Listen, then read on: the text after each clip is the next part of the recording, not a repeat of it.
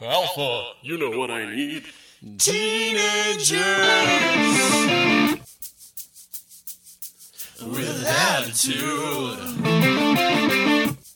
That's correct, Alpha. Teenagers with attitude. What's up, bro? Bring me your teens. Teenagers with attitude, clad in tightly colored costumes, book and skull. I ship them to while three gold guards howl at them. Rangers, I'm cultural here today to listen to this awesome podcast that I found. Alpha, bring me my food.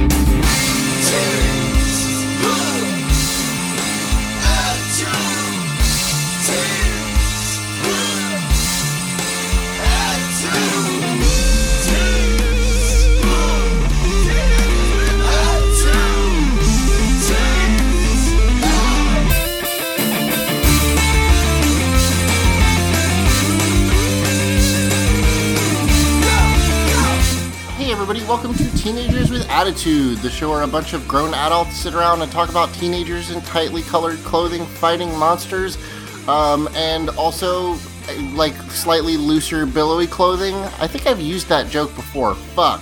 Oh well, that's fine. If we are nothing if not willing to reuse material.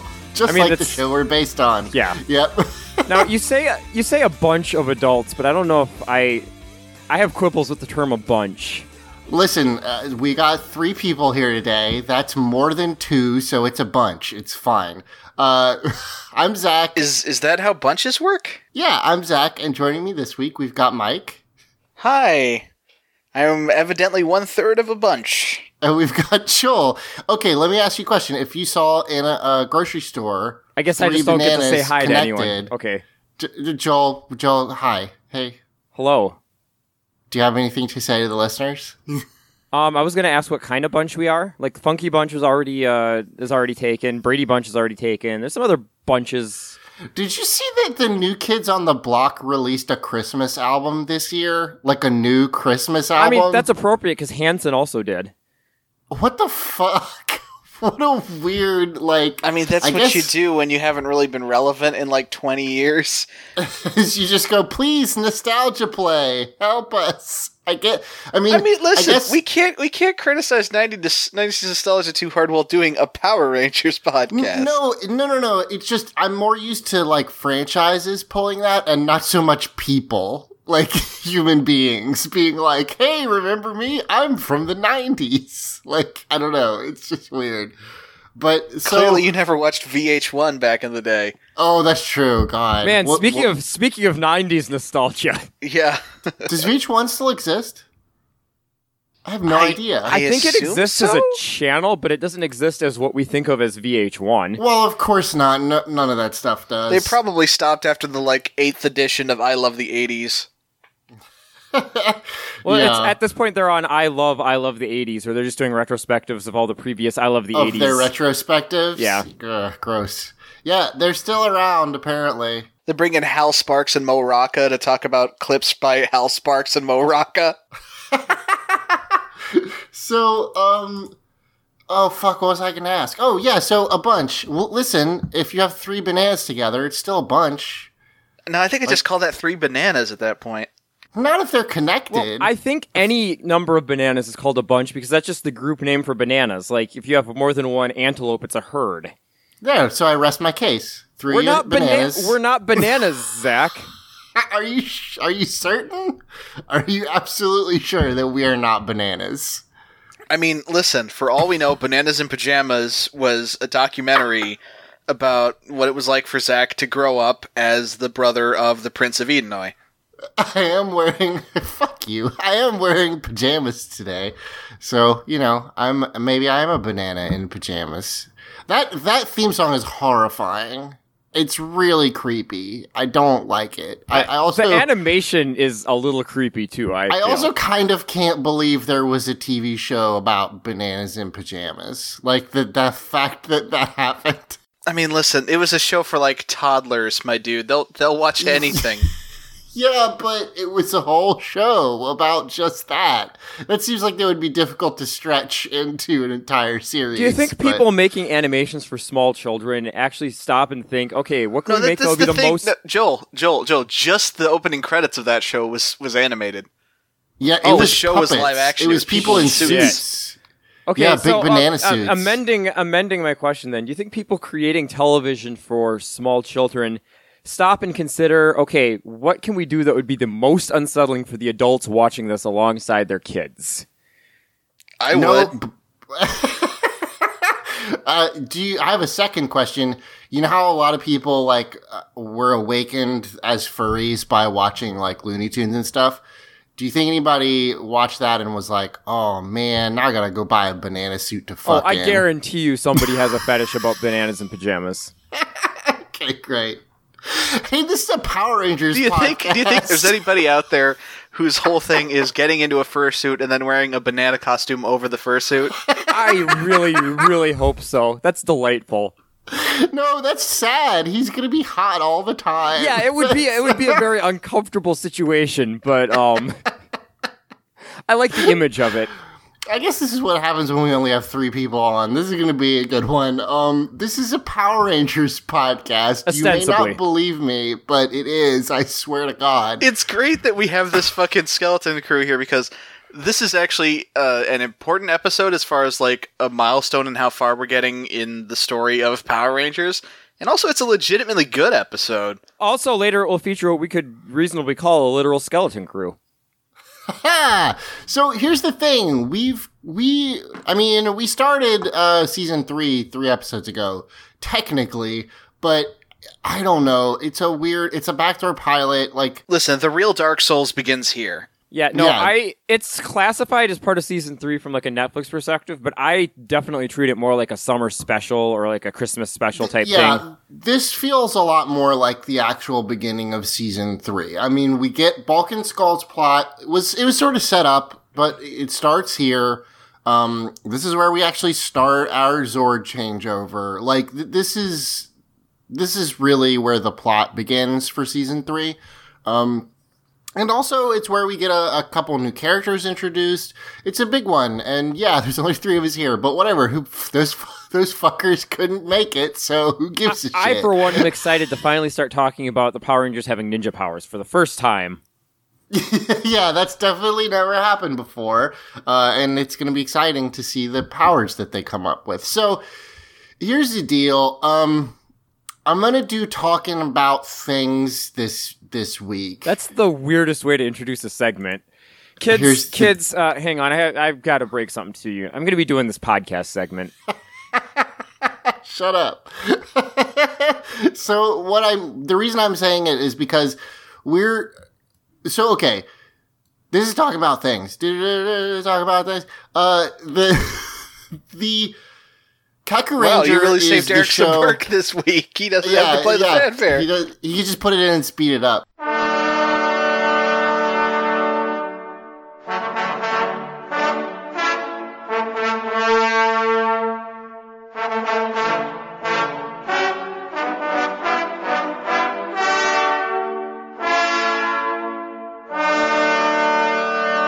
Talk about things.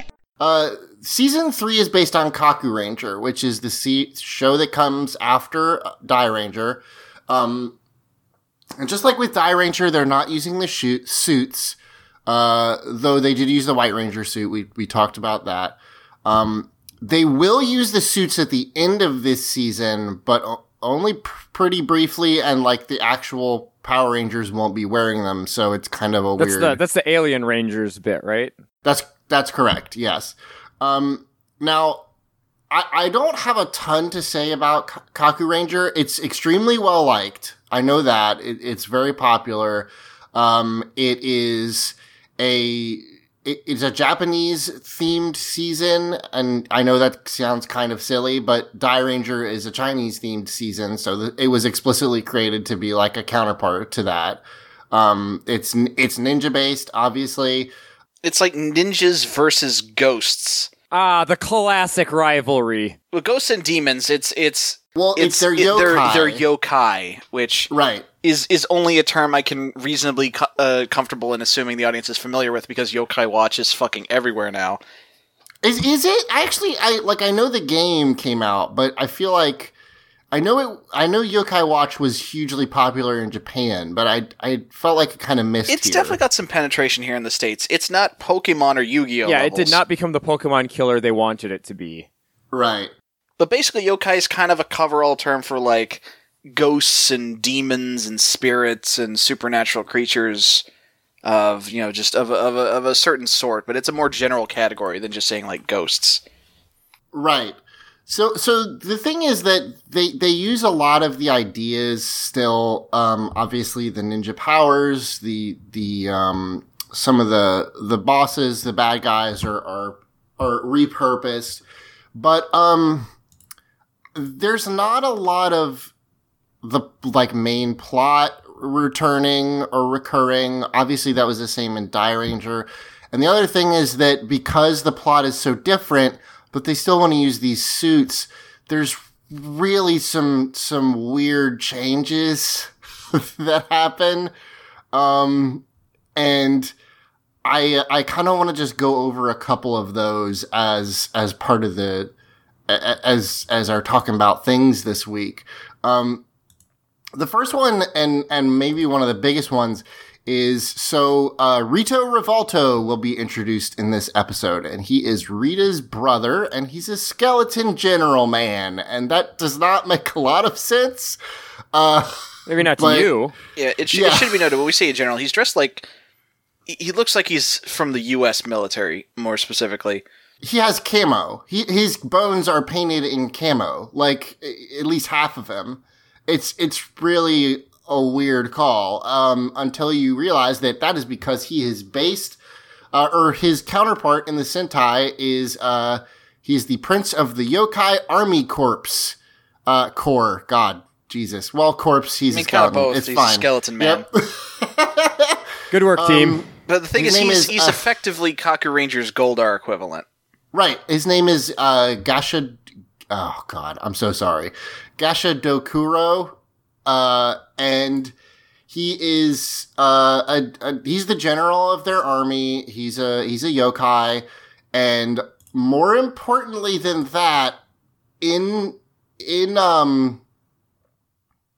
Kaku Ranger, all the generals have human, versions. And I'm going to now show all of you two, what his human version looks like, and then I'm going to describe it to the audience. It's fucking wild. It's so awesome. Basically, he is, his human version is a punk. He's like a leather punk with a bunch of, like death rock, death metal, like spikes, and he looks like a Hot Topic dude, essentially. Look, Zach, let me save you a ton of time. Okay. He's a Japanese Billy Idol. Yes, he absolutely is.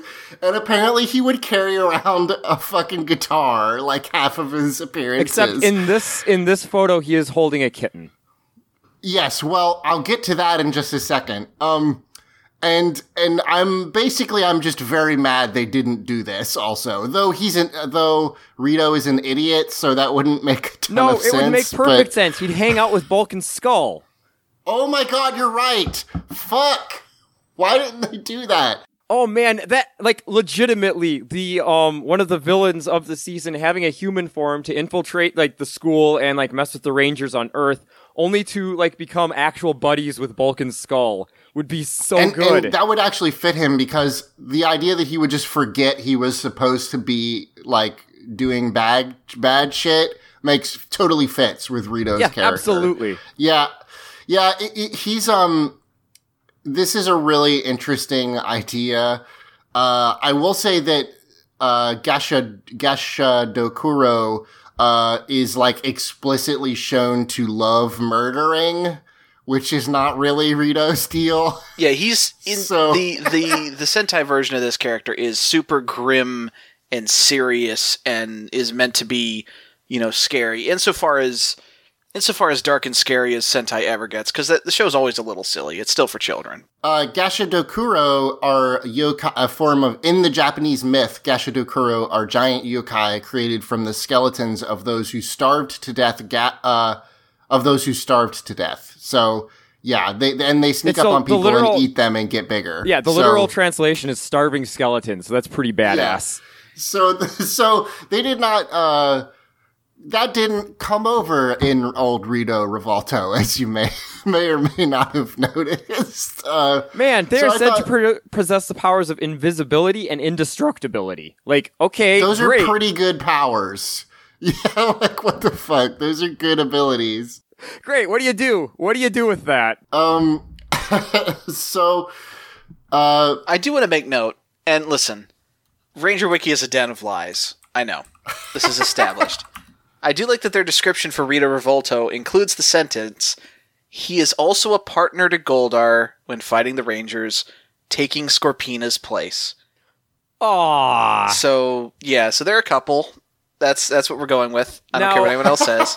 So that I can buy that based on Like they're gonna 2 butt minutes. heads a little early on, but I really like, it's Goldar looks at Rito and goes, it's not like I wanted you to beat the Rangers or anything, but Baka, and then you just go from there. So I know the whole deal with wikis is like outlining minutia and stuff, but do they really need to have a comparison that says, the character from the Sentai did not fight against Zords from a previous Sentai, whereas the one in Power Rangers did. Like, there's in the comparisons between the two, like, they have a thing about Rito destroying the Thunder Megazord and White Tiger Zord, and it's like, yeah, of course Gashadokuro didn't do that. yeah, because they didn't exist. Yeah, this is a good point. One other thing I do want to say about Rito, and I mean, we'll get to Rito. He's the star of the episode, and indeed this four-parter as a whole. Certainly. I'm kind of the member of this podcast that didn't really watch the show growing up, until we got to the Masked Rider 3 weeks ago. I had not watched any of season 3 of Power Rangers before. Straight up, I'd seen bits and pieces and things, mostly through Linkara, but I'd never actually sat down and watched a season 3 episode of the show before. I watched this 4-parter, and I love Rito immediately. Okay, so He is so fucking good. let's save our further thoughts about him until we get to the episode, because I do think it's a big discussion. But I got a couple other things I want to run through. So we're not going to meet him this week, but we are going to meet the guy who created the power coins, which is we'll talk about that when we get there. His name is Ninjor. In the Sentai, his name is Ninja Man, which is a good name if you're a ninja. It's very descriptive. Well, if you're a man and a ninja. Well, okay, yes. Well, that's the thing. Ninja Man is not a human. He is like a spiritual being who, so basically you've got the yokai, and then they fought a war 4,000 years ago before being sealed away, as you do in Power Rangers / Sentai. And they were sealed away by the 3 god generals, who were a trio of human sages who, after defeating them, ascend to heaven and basically literally become their Zords, which is pretty rad. So they're riding around in gods, which is pretty awesome. I guess that happened in Zyuranger also. Yeah, that seems to be a recurring thing in Sentai, is just riding around in sentient ancient beings as opposed to just robots. So they put them, or Ninja Man was the 3 god generals' student, and basically when I was watching this, I thought that he was maybe supposed to be like a genie or something like that, because they find him in a pot at the beginning in the Power Rangers episodes. Apparently, no, he just screwed up, and the god generals got tired of him and put him in a pot, and that's why he's in there. There's no further explanation on Ranger Wiki. Maybe it makes more sense in the actual episode, but yeah, that's all I got. So there's that. There's the God Generals I just discussed, and then there is one last thing I want to talk about that, as far as I know, is not in season 3 of Power Rangers at all, because if it was, I would super remember it. There's an evil team of Rangers in Kaku Ranger, and they're all women. And also, they are all cats that were turned into humans and then given superpowers. Okay, now, some of that was in... Yes. Catherine, the Pink Ranger who will replace Kimberly, well, she wasn't a cat to start with. She was a human, but she was like transformed into a cat to be a spy. So they kind of use that a little bit. Rita Zed and Rito, having not listened to the dollop and not understanding what happens when you try to make cats into spies. Oh God, we can't talk about that. It's too sad. So anyway, yeah, there's an entire fucking team of female Rangers that are evil, and I'm sending you guys the picture. And the one thing to note is there are the first purple and orange Rangers are part of this team. Which is pretty cool. Also, they're just straight up wearing cowboy boots, which is awesome. Yeah, no, I love that. I fucking love these like Ranger uniforms so much. Those helmets rule. The boots they're are like, really they good. They kind of look like cat masks a little. They've got like little nubs that represent cat ears, and also all the names are flowers. So purple orchid, orange lily, green water lotus, pink cherry blossom, and blue sweet flag, which I assume is a flower. I don't know that one. Sorry. But yeah, so there's a whole team of evil Rangers. I just realized that they also have what looks like, like dust masks like a cowboy would wear around their necks. Yeah. They are called the Flowery Kunoichi team, which Kunoichi is just Lady Ninja. Also sometimes called the Hana Rangers, which I think Hana is flower. Also known as the Hana Rangers due to the members being named after various flowers. So yeah, it's a cool idea. Like, I didn't know that this happened this early in the Sentai, and also the fact that I don't think they even try to do this other than Cat, which is neat, but like, first of all, I've always wanted a team of a full lady Sentai team. I mean, probably because I love Sailor Moon, but I still think it would be a neat mix-up. I mean, they are evil, but still, it's neat, and I'm bummed out that they didn't try to do that in the show. There's a bunch of other stuff, and maybe we'll talk about it I'm going to say this, and then it's not going to happen, and I'll feel bad, but I really wanted to watch Die Ranger, and I never got around to it. I'm going to attempt to watch Kaku Ranger as we watch this, and maybe if there's something really weird or interesting, I will mention it as we get to it. But for now, that's it for talking about things. Let us move into the episode. This is Season 3, Episode 4, Ninja Quest. Wait, before we move into the Part episode, 1. Eric, can you play the Talking About Things fanfare backwards? Thanks. Sniff,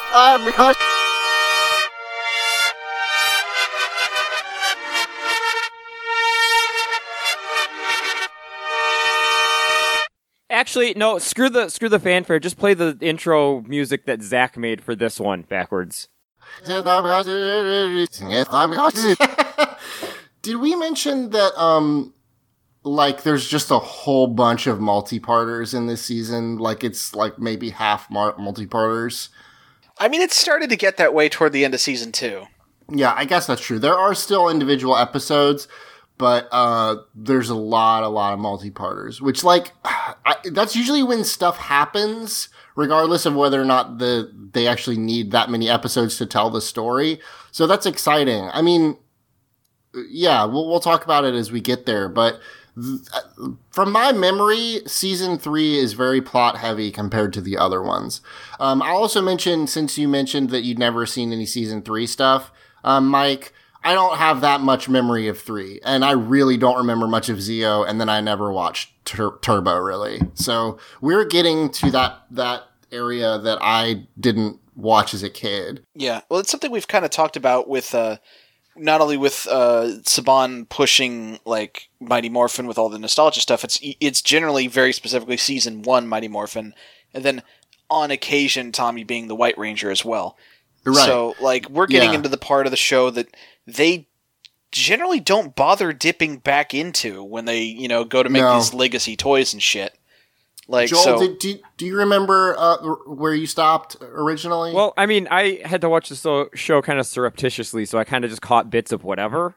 Okay. I definitely do remember parts of season 3 because I have memories of the Tengu and of them fighting in like their ninja outfits.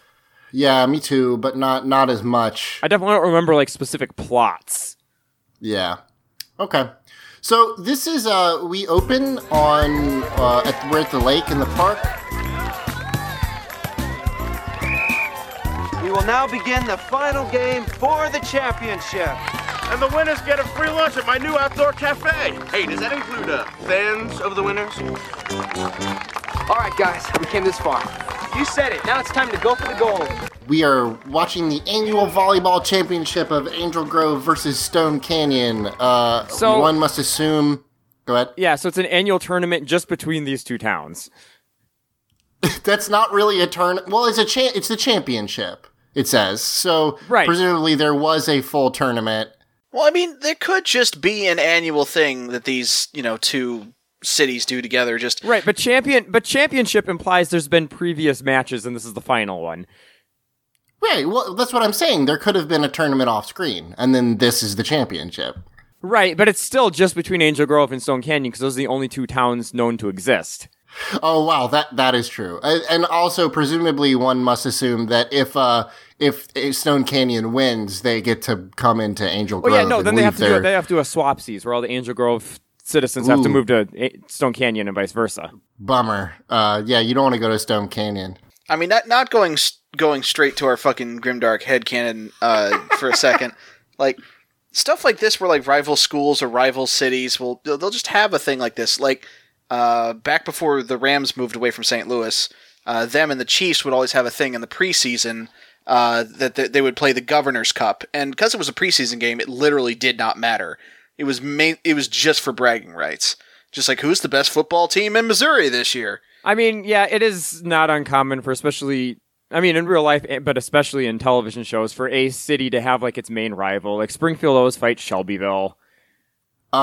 So I went to school at Appalachian State, which is in the mountains in North Carolina, and we had a rivalry with Eastern Carolina or Western Carolina University, which was also in the mountains, and we fought over the Mountain Jug Trophy, which is still the funniest shit I've ever heard because it's like, yes, we are hillbillies. We self-identify as people who would fight over a jug trophy. Give it to us. I want it. So, not content enough to own the North and the South, Carolina also must claim West. Oh, there's a Western Carolina and an Eastern Carolina university. There's not 4 states though. That would be silly. That's too many. So let's see. We open on this, volleyball championship or game or whatever. The guy does say we now begin the final game for the championship. So I don't know. I don't know. Whatever. Point is, Ernie is there. The mullet on this referee is real good, though. It is a mullet. It is just an enormous mullet. It's pretty great. Ernie offers free food to the winners at his, quote, new outdoor cafe. Bulk and Scholar, appear to be there with Ernie. Like, they came with him, I guess? I'm not sure, because they're just standing there next to him. Well, it's that, or they showed up and they're like, who do we know? Damn it, all those dweebs are playing, and they're the only people we know here. Oh, hey, there's Ernie. Speaking of dweebs, Bulk asks, hey, does that include fans of the winners? So, hey, there you go. They're just openly like, yeah, we're buddies. Well, I mean... They're trying to get free food. Yeah, I know. And also, when it's your school versus another school, you'll root for your school even if you hate the people playing. This is true. Tribalism is important, Zach. So we get some quick banter, but basically there is a very, very quick volleyball match. Also, the Angel Grove colors is like the ugliest muddy purple. It's like, oh, is it purple? On my screen, it kind of looks like salmon, or however we say that. But oh no, you're right. It's darker than that. My bad. Okay. It's almost the color of Zed's flesh. They're Team Zed flesh. No, stop saying that. So the other team's like orange, and that's really bad for like having colors for distinguishing your teams. Like, yes, this one's kind of a purplish red, and this one's kind of an orangish red. Normally you go for bright, like very opposing colors, so that it's very easy to, one, see the players, and two, like figure out who's who. Yeah. More often than not, you want at least one of the teams to be wearing, like, white or black, like some neutral color. Right. That's why football teams or sports teams have away and home colors. Right. So they can make sure that doesn't happen. So we cut up to the moon, and Zed has blindfolded Rita, not for any kind of sex thing, I don't think. I mean, but kinda. Yeah, well, okay. So he's giving her a surprise gift. I can't see! What kind of game is this? It is no game, my putrid peanut. Just a small gift I have selected especially for you. City! So glad you like it. I got it to commemorate our anniversary. How long have we been married, anyway? My unhappiness is so complete, it feels like a mere matter of moments. Does it feel that way to you, my little sour apple? Seems more like a century. So this is really silly because he pulls the blindfold off, but also the gift is covered. Right, so, yeah, he's got it double hidden. Yeah. Also, he has it covered in a blanket with a big old Z emblazoned on it. Like, this is a Zed-themed blanket. You know, he made it with his magic powers. It's no, fine. I would imagine that everything in the palace is like embroidered with the Z on it. The blankets, the pillows. Yep. It's like Zed got a label maker for Christmas one year and just went around putting Zeds on everything. So he pulls this thing off, and he got her a new telescope. Repulsoscope. Repulsoscope. And so, really quickly, I don't think this has anything to do with the plot. I think this is just they took time to show that Zed bought Rita a gift. So, I mean, it's the most tangentially related to the plot in that it's their anniversary, which is ostensibly the reason why Rito shows up. Yeah, but it's so cute. Yeah, no, they didn't need to do this. It's to give Rita back her whole iconic "I'm looking in the telescope at the Earth" thing. Sure. What happened to the first one? It's a weird nod to continuity that, like, she doesn't have Zedovision. She needs a tool to look at the Earth. Yeah. I don't know what happened to the first one. Oh, you know, it's upstairs, which they just don't go to anymore. They only live downstairs. It's now. back upstairs in the Zyuranger footage. They can't get there anymore. Well, it's one of those problems where, you know, after Rita left, Zed was just using it for storage because he didn't want any of her shit. And now it's like so cluttered that they'd actually have to clean up if they want to use it, and they just don't bother. So you think if they went up to upstairs, like, it's just filled with boxes? Yeah, like, exactly. Exactly. Like, every once in a while, they're like, you know, our family's been growing lately. We should really, go upstairs again, and start using that extra space. And so it's like, about that. But this is super cute. They go digging around in there. There's like 5 Pudgy Pig helmets. The busted backup monster machine. Scorpina. She just kind of snarls at them like, oh, okay, you can have the attic. That's fine. So something I'm not sure we've mentioned before is that Zed seems to be more into their marriage than Rita is.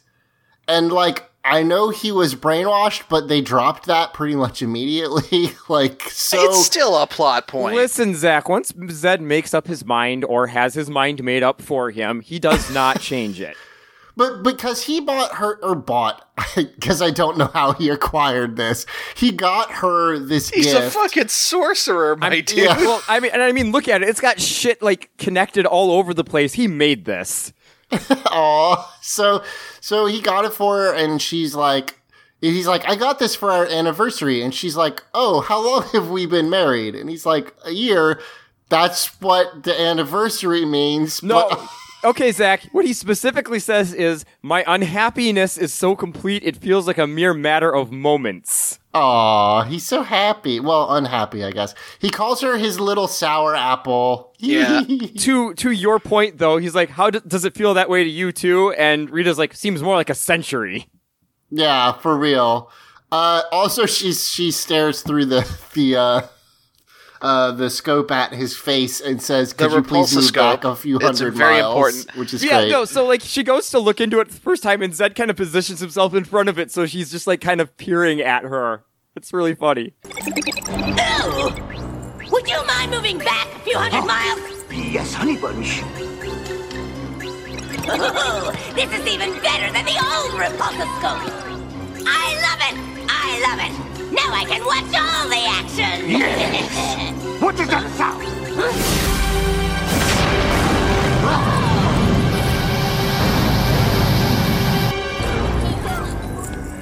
Help us out, you numbskulls! So, she is staring at the beach, the volleyball tournament, and they all hear a noise, and a comet crashes into the moon, and they fall down, and Squat and Babu pick them back up because they exist still. Please don't forget. Zed is flailing around like a turtle on its back. Yeah, I don't think he can get up.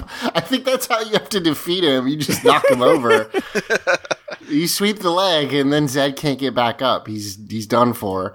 So we cut to the volleyball game, and no one reacts to the thing hitting the moon except Billy. Although we hear like an explosion sound. Billy can hear the moon. Yeah, that's a good point. Did you guys hear that loud rumbling? No, because it's through space. Like, you can't hear through space. Also, Sorry. I don't understand how this volleyball shot worked, but for some reason he was too distracted to hit it back, so it hit Bulk in the head. On the sidelines. I don't think he would have been able to stop that one anyway. Yeah, but also wouldn't his team get the point for that? Right, yeah. So I don't, because Bulk is like blaming Billy for having not reacted, and it's like, I don't think so. Yeah. So, they continue playing. Do they show them winning, or do they just like cut? Yeah, they win later. Yeah, it's gotcha. Not quite yet. Okay, so we cut back up to the moon, and out of this hole climbs a skeleton man, Rito Revolto, and he, we didn't talk about his design. He's a skeleton guy. We said that. We said that he's got like some camo painted on him. What we didn't mention is that he has a helmet, like an army helmet that also is made of bones. Yeah, and giant shoulder pads made of bones, and like a skirt made of bones. Like he looks like he's got the full uniform, but it's all bones, including another face on the back of his head, which is wild. But also, I didn't notice that. Yeah, but also he's got a whole Two-Face thing going on, in that color-wise, he is split right down the middle, and his left side, well, it's his right side, it's our left. His right side is white, and his left side is camouflage colors. Right, so if he needs to blend in, he just like has to hide half of his body. Yes, exactly. Also, his chest, his rib cage is a face, which is like creepy. Also, I mean, dude's just covered in faces. Yeah. Yep. So he's like. So I said Two-Face, but really, Rita Revolto has 3. Yeah. Well, yeah, that's how they got around. That's how they got around DC copyright. Yeah. Eat shit, Batman. Our supervillain has 3 faces. Beat that. So Rito is. How would you describe his voice? Zeke from Bob's Burgers. Well, okay, yes. I would say he's doing kind of a cliche like drill sergeant voice. Yeah, like he's doing what if R. Lee Ermey was trying to be silly is what you're going for here. I thought I'd never find this place. Now, dig up a nice little spot to nest these babies. Ah, there's one. Nothing but cold, rocky crevices without a drop of water in sight. Oh, what a nice neighborhood. Couldn't be better. After I get done here, I'll pay old Rita Repulsa and, what's his name, a little visit. I can't wait to see the look in her face when she finds out what I got buried here. There you go, guys. I'll catch you after you hatch. Yeah, I can agree with that. It's, he's pretty, I like him. I think he's a fun character. And, he starts off immediately like kind of being, you can tell he's sort of bumbling. Oh, hold on, I just realized he's also got skulls on his shoulders, so he actually has 5 faces. Oh, fantastic. Like I said, the covered faces in faces just keep on coming. So he's got these eggs, and he starts digging a spot in the moon. Oh, no, he's also got skulls on his belt. He's got like 12 faces. Yes. Okay, great. Face count continues. So he's like, all right, it's super dry and gross and awful, so I'm going to plant these here, and that'll work good, and I'm going to go visit Rita and what's his name. And that thus begins a recurring joke in which Rito cannot remember what Zed's name is. It's very good. Which is weird, but yeah, I like it. It's a power play. Let's be honest. Yeah, sure. So he leaves them here. Apparently he can like just turn. So it's not like he was riding a comet. He can turn into a ball of fire and like fly around. I mean, yeah, he's a skeleton man. What do you expect? Yeah, like all skeleton men. Skeleton man. So he like turns into this ball of fire and flies through the balcony basically of the palace and just crashes.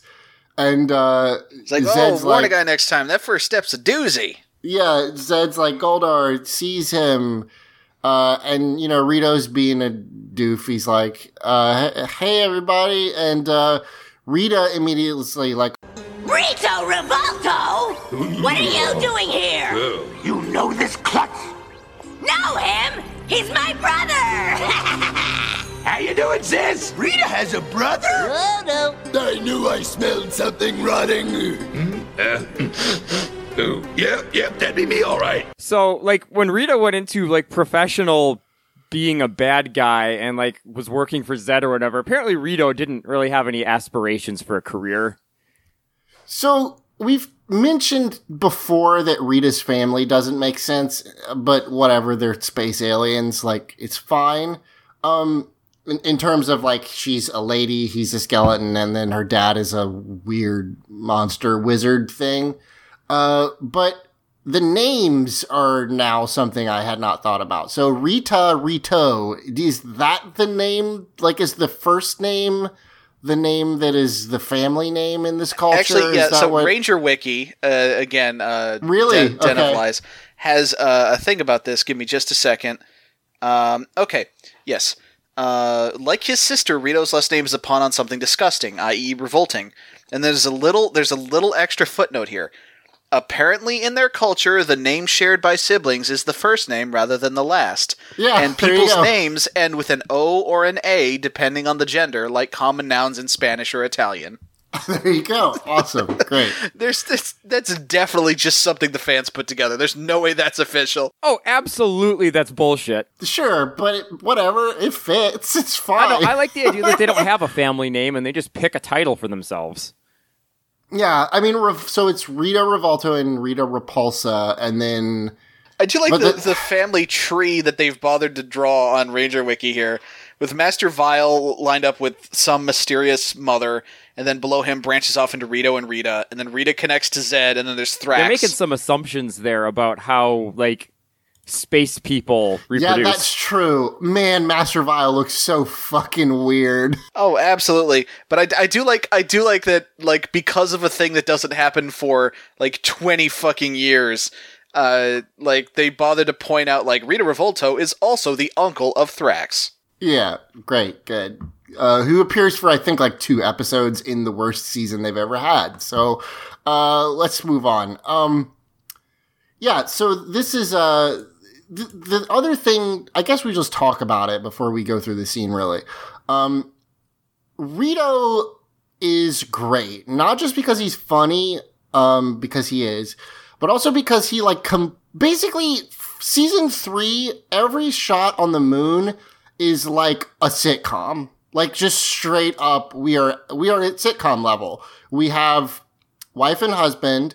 We have a brother that the husband doesn't like, but the brother likes the husband. So you've got that. You've got Goldar, who's jealous of Rito and hates Rita, but loves Zed, and just, and then you got Squad and Babu. They're the annoying kids. Right. And Finster's basically the grandpa. Yeah, it's such a good like family dynamic. Like, honestly, they have more like relationships and interplay than the fucking Rangers do, and it's great. I love every scene we have on the moon for basically this entire season. It's like not to get ahead. Like, we're gonna have like 2 other quick scenes in some other places real quick, but then we're gonna come back to the moon. And it's basically going to be Rito, like, polishing Zed's staff, and then Zed, like, yelling at him and being like, give me that. Yeah, and it's just constantly, like, jokes and them pissing each other off, and it's so good. So we cut down to the command center. Zed's like, hey, Alpha, what the hell is going on the moon? Sorry, yes, Zordon says, what's going on the moon? Alpha says, I don't know, the bullshit device is broken. No. He says, the parametric spectrometer is acting up again. Now, parametric just means it's something that reads frequencies, and the spectrometer is something that measures colors, which means that Alpha is talking about a fucking camera. I mean, he's not entirely wrong, because it's the thing that feeds images to the viewing globe.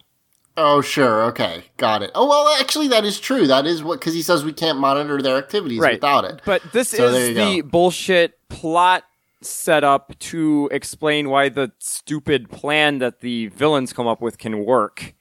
Like, they actually bothered to give us a reason why, like, Zordon wouldn't have figured out what was going on here. Right. So, we have another quick shot of the volleyball tournament. It doesn't matter. And then no, I guess they show them, nope, still not winning. Yeah, they just cut back and forth to this lot. It's just that, hey, the Rangers are still in this, guys. The Rangers exist, yeah.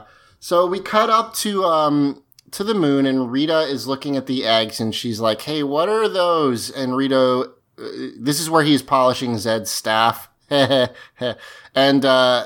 Rito's like, what are you laughing at, Zach? Yeah, Zach, I don't know. It's kind of a funny scene, but I don't get it. Yeah, no, it's fine. Hey! There's a bunch of eggs buried out there on the moon! I know. I'm the one that planted those puppies. Why'd you do that? Don't touch that bonehead! And answer your sister! Golly, Rita! He's worse than Dad! As far as those eggs go, I'm not telling. They're a wedding present for you and Ed here. And they have to stay buried until they hatch. Listen, Ed! I can get rid of those pesky Power Rangers for you. Zed! Lord Zed to you! And you couldn't even get rid of a flea! Couldn't do worse than you. He planted them. You know what you do with eggs. You plant them. Yeah. It's like, he's not going to tell you because they're a surprise. Also, I forget because I'm a dingus. Also, he calls Zed Ed, and it's hilarious.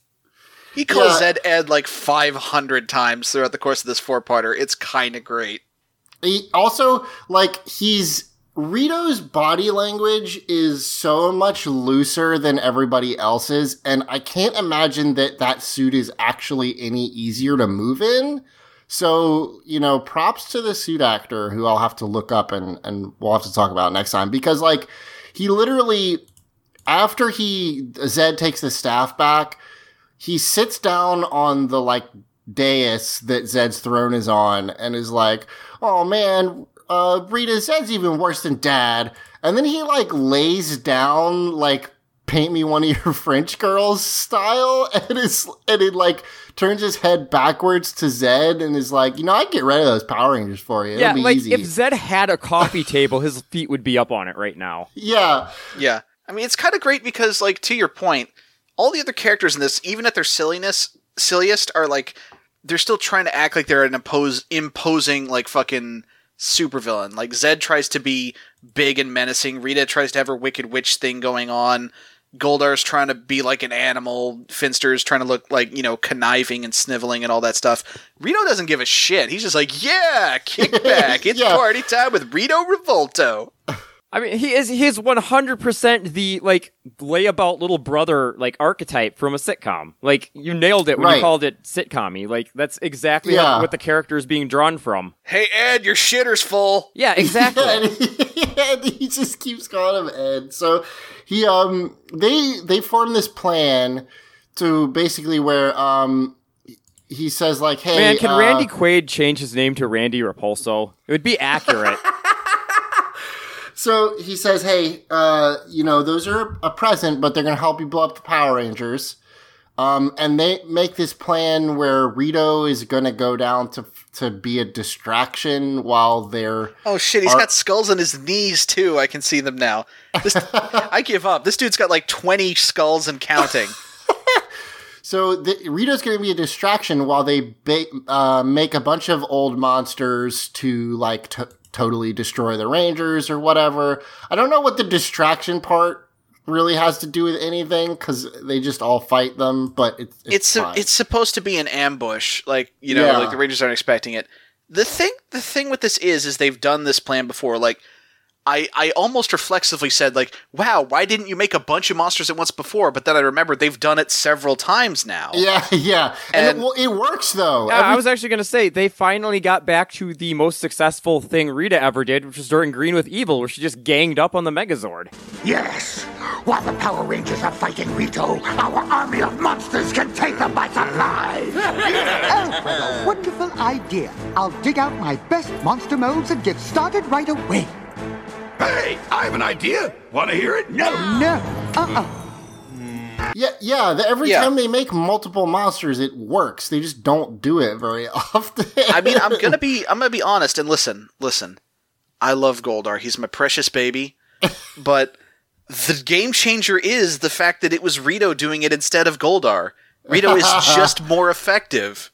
Apparently, at least in his first appearance. Yeah, no, I think that's a little I was bit gonna say, let's be fair. This is his first time. Goldar's first time against the Rangers went decent for him too. Yeah, I think it's a little bit of JRPG syndrome where you meet a new character and they kill everybody in one hit. And then they're in your party and they can't do that anymore. Also, there's also the thing we've reflected on before, which is the longer anyone hangs out with the rest of the Moon Crew or hangs out on the moon, the more incompetent they become. There is a stupefying field on the moon. Well, there's no air there, so their brains can't really be getting oxygen, and that's a problem. So, yeah, I mean, we cut back down to the One more point, we got it. Come on, guys. New fans will grow. The volleyball game, no one cares, nothing happens, it's not important. No. Listen. We get a montage of all the Rangers and also the opposing team jumping into the air and knocking the volleyball back, and it's kind of neat in and of itself. But the best part is that Tommy straight up, he doesn't hit the volleyball with his palm like everybody else does. He just punches it. He fucking punches that volleyball. It's great. It's really silly. Also, Bulk is holding 2 Stone Canyon flags because he's an asshole. That's all there is to it. He and Bulk couldn't decide which team to cheer for, so they split it. Yeah, so they won. Everybody comes over under the net to give them high fives. The first dude who comes under is the 90s-ist. Well, yeah, no, he's he's Stone Canyon's Tommy Oliver. Yeah, basically. He's got, He-Man's hair, essentially. So, yeah, they all, high five, great game. And then Ernie, because he's a terrible, terrible businessman, is I lied, you all get free food. Well, I mean, listen. That was a really good game. It came down to, the last point, and he wants to celebrate everyone's good sportsmanship. Now, we cut back up to the moon, and God, Rito is bench pressing 2 moon rocks. Yeah, he made a barbell out of 2 moon rocks that he somehow attached to a stick. And Goldar is spotting him. It's so good. They just met, and already they're working out together. I am so mad that we did not get the scene of Rito saying, Goldar, come help your Uncle Rito work out.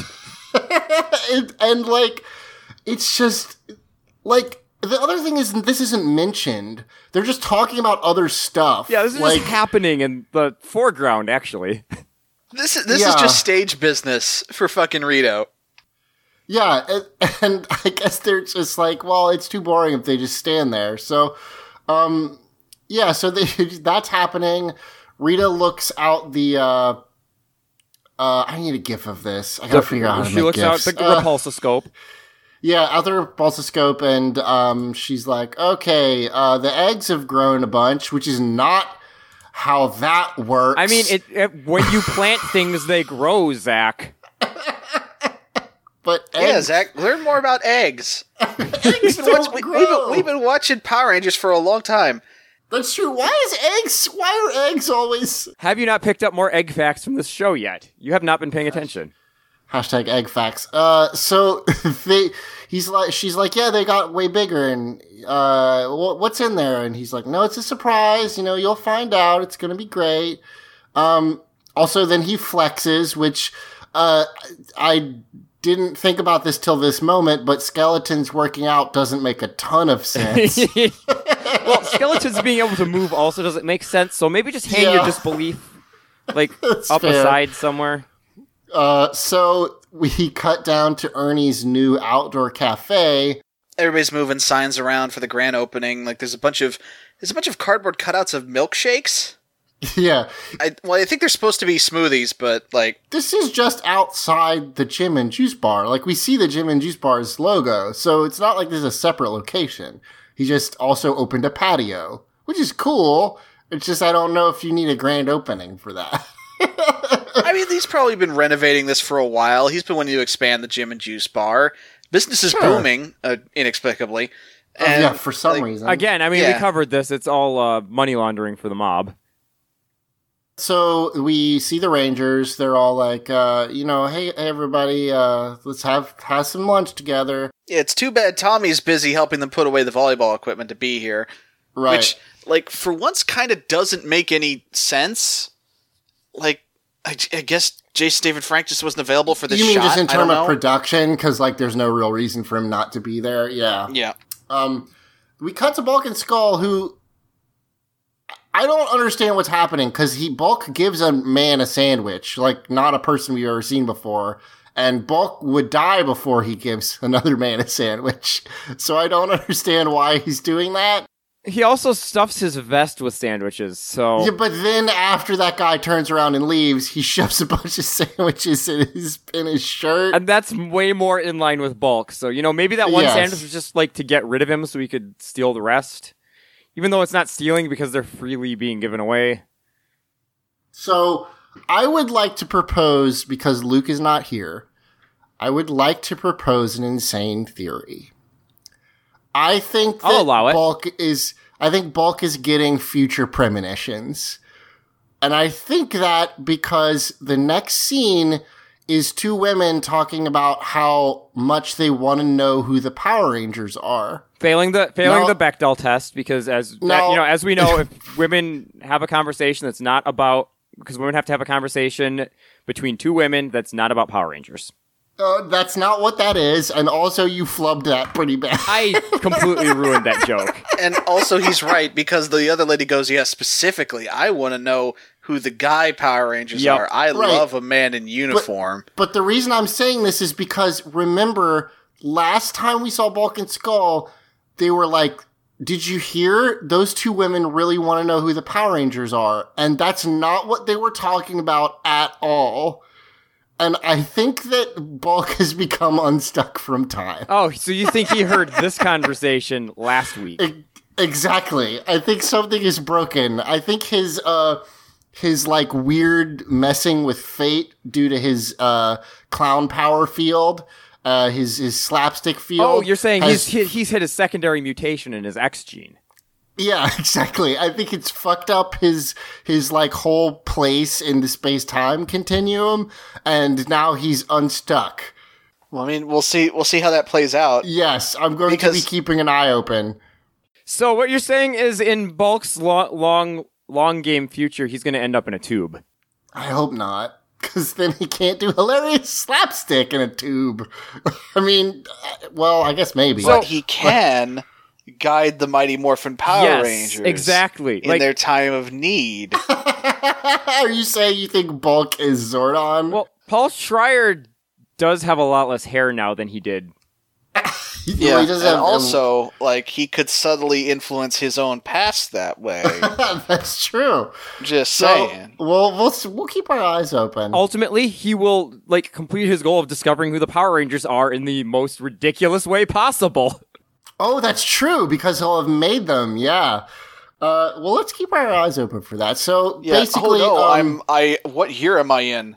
Who do I know in this time period that are big enough goody goods to be the fucking Power Rangers? I know. Yeah, he would know. That would be how he selected them, because he knows who the goody goods are. It also explains why Zordon's kind of a dick to them. Yeah, because he's still Bulk. So, in any case, the lady says that she loves a man in uniform, and Bulk and Scar are like, man, where are we gonna get uniforms?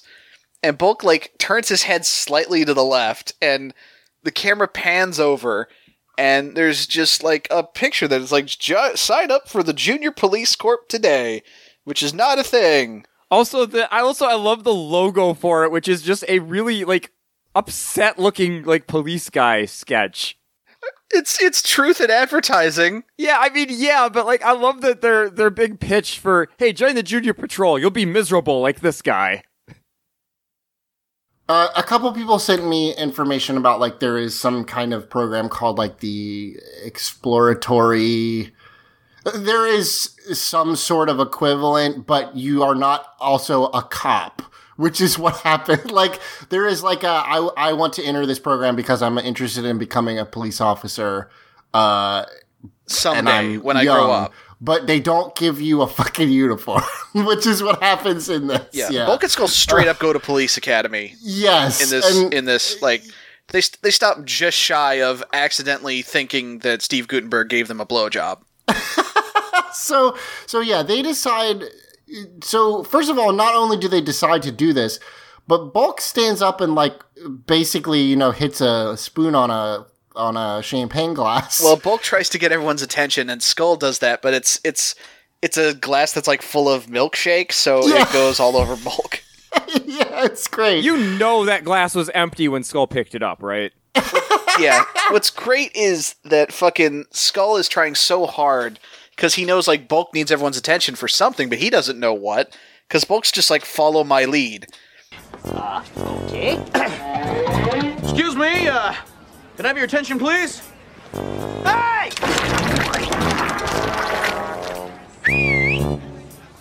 Quiet! Bulky has something to say. Skull and I have decided to enroll in the Angel Grove Junior Police Patrol. Everyone. Like, the Rangers, all the extras, Skull, Ernie, everybody. We get this reaction shot of everyone just standing there with their jaws hanging open, and it's fucking great. There is an extra behind Aisha and Adam, and his face, it looks like he unhinged his jaw in order to make himself look more surprised. He drops his jaw so hard it pulls the rest of his head down. Yeah, it is. And everyone is so fucking shocked. Also, Adam actually gives, like, a reasonable level of shocked face. Like, yeah, Adam's. Oh, that's weird. Yeah, Adam's but not like. Yeah, Adam's isn't mugging for the camera. Yeah. But it's such a great, like, the entire. It's so. We've talked about this before, but, like, the way that the show portrays Bulk and Skull doesn't match how they actually act. And this is one of those things because, like, the whole fucking party stops dead so that everyone can be like, you may as well have just said, like, I'm the JFK assassinator. Like, assassin is usually the word they use for that. Assassinationator. It's fine. It's just, everyone's so completely Completely shocked. Bill, I just saw Billy and Kimberly's faces also. Jesus Christ. Can we get a pan as the image somehow? I mean, we could do a GIF. Yeah, we'll have to figure out how to do that because it's so crazy. I think I want the shot to be the moment after Bulk forcibly closes Skull's jaw and gets right up in his face. That is very good. I have it paused right now. It's at like 8:49 in the Netflix. It looks vaguely sensual. Vaguely? Yeah, he so they cut back and Skull's mouth is also open. So Bulk closes his mouth and then puts his face touching Skull's face and just goes, "Uniforms, Skull." And it's the creepiest, it's just so creepy. Also, I have a slight complaint with Skull's earlier question of where are we going to get uniforms, because we know he has a chest full of costumes. That's true. And have they ever dressed up as cops before? That seems like a thing they would do. Well, not as cops specifically, but Civil War soldiers. I guarantee you he has a cop outfit or two in there because it was the only way he could think of to get handcuffs. So, yeah, that's that. I do want to say a quick aside here. I did go ahead and watch the I did go ahead and watch the whole 4-parter. It's really good. It is very good. I think it might be the best this show has been so far. I think it might actually be better than Green with Evil. Well, all 4 parts have stuff happen. See, so that alone makes it better than pretty much any other multi-part episode we've seen. Yeah. And also, this whole Bulk and Skull thing, of them going to the police academy and doing what is essentially basic training and all this stuff, it's fucking great. It's a lot of wonderful physical comedy from Jason Every and Paul Schreier. It's amazing. So that's on the one hand. On the one hand, this 4-parter is great, and Bulk and Skull are hilarious in it. On the other hand, I can't believe this show turned the best characters into fucking cops. Not only are they going to be cops, but also their driving force is girls, which no, come on. I mean, nuh-uh. I feel like I actually mentioned this before, but as for all that the show tries to portray Bulk and Skull as bullies, they get bullied as much as they cause any trouble. So they are marginalized high school kids. Oh, they want to be cops so they can have power. Right. Yeah, it's the most realistic, art possible, because they, not only do they want to become cops, they're horribly underqualified to actually, serve and protect the public, and they become cops very easily. Yeah. Fortunately, they actually want to be good cops, which is nice. Well, yeah, listen, if we're operating, under, this is a children's show dream logic, and it's a fantasy world where police are good, this, within that context, this is actually a pretty satisfying next step for Bulk and Skull's sort of arc. Yeah, for their character arc, this works totally fine. It's a good way, it's a good way to take them from being, the bully archetype into something a little more wholesome. Because their reason is selfish, but, at some point, they actually just want to be good cops. They end up doing the right thing for the wrong reason, and then it becomes the right reason. It's nice. I think it's a good way to take their characters. So we cut up to the moon, and I've forgotten his name. Finster. Finster has made 4 monsters. That should just about do it. Excuse me, Lord Zed. The monsters are completed. Excellent, Finster. You do have your moments. Bring them to me. Yes, Your Grace. Come out, everyone.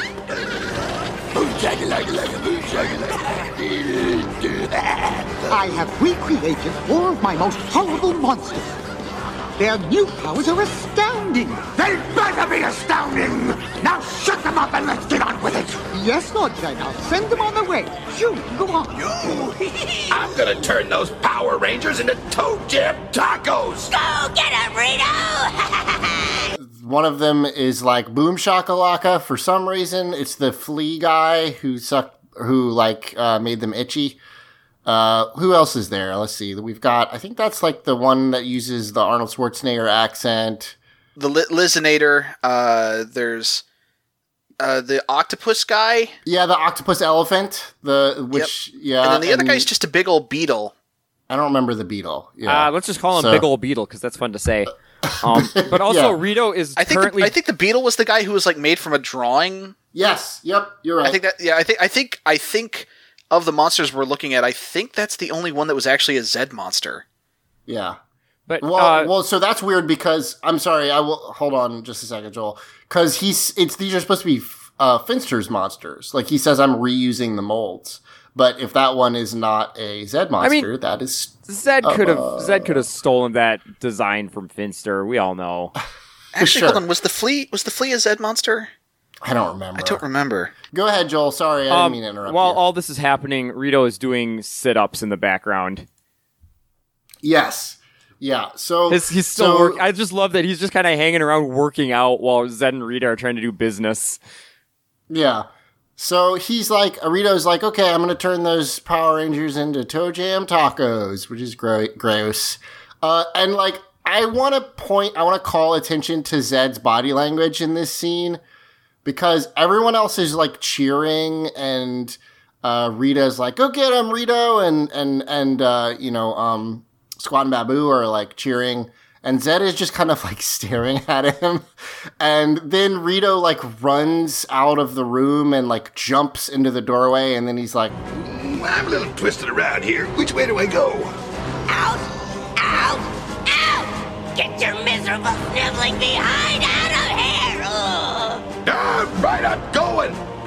Maybe the big lizard knows the way. Onward! I do like that Rito goes through doors the same way Mega Man does. Yeah.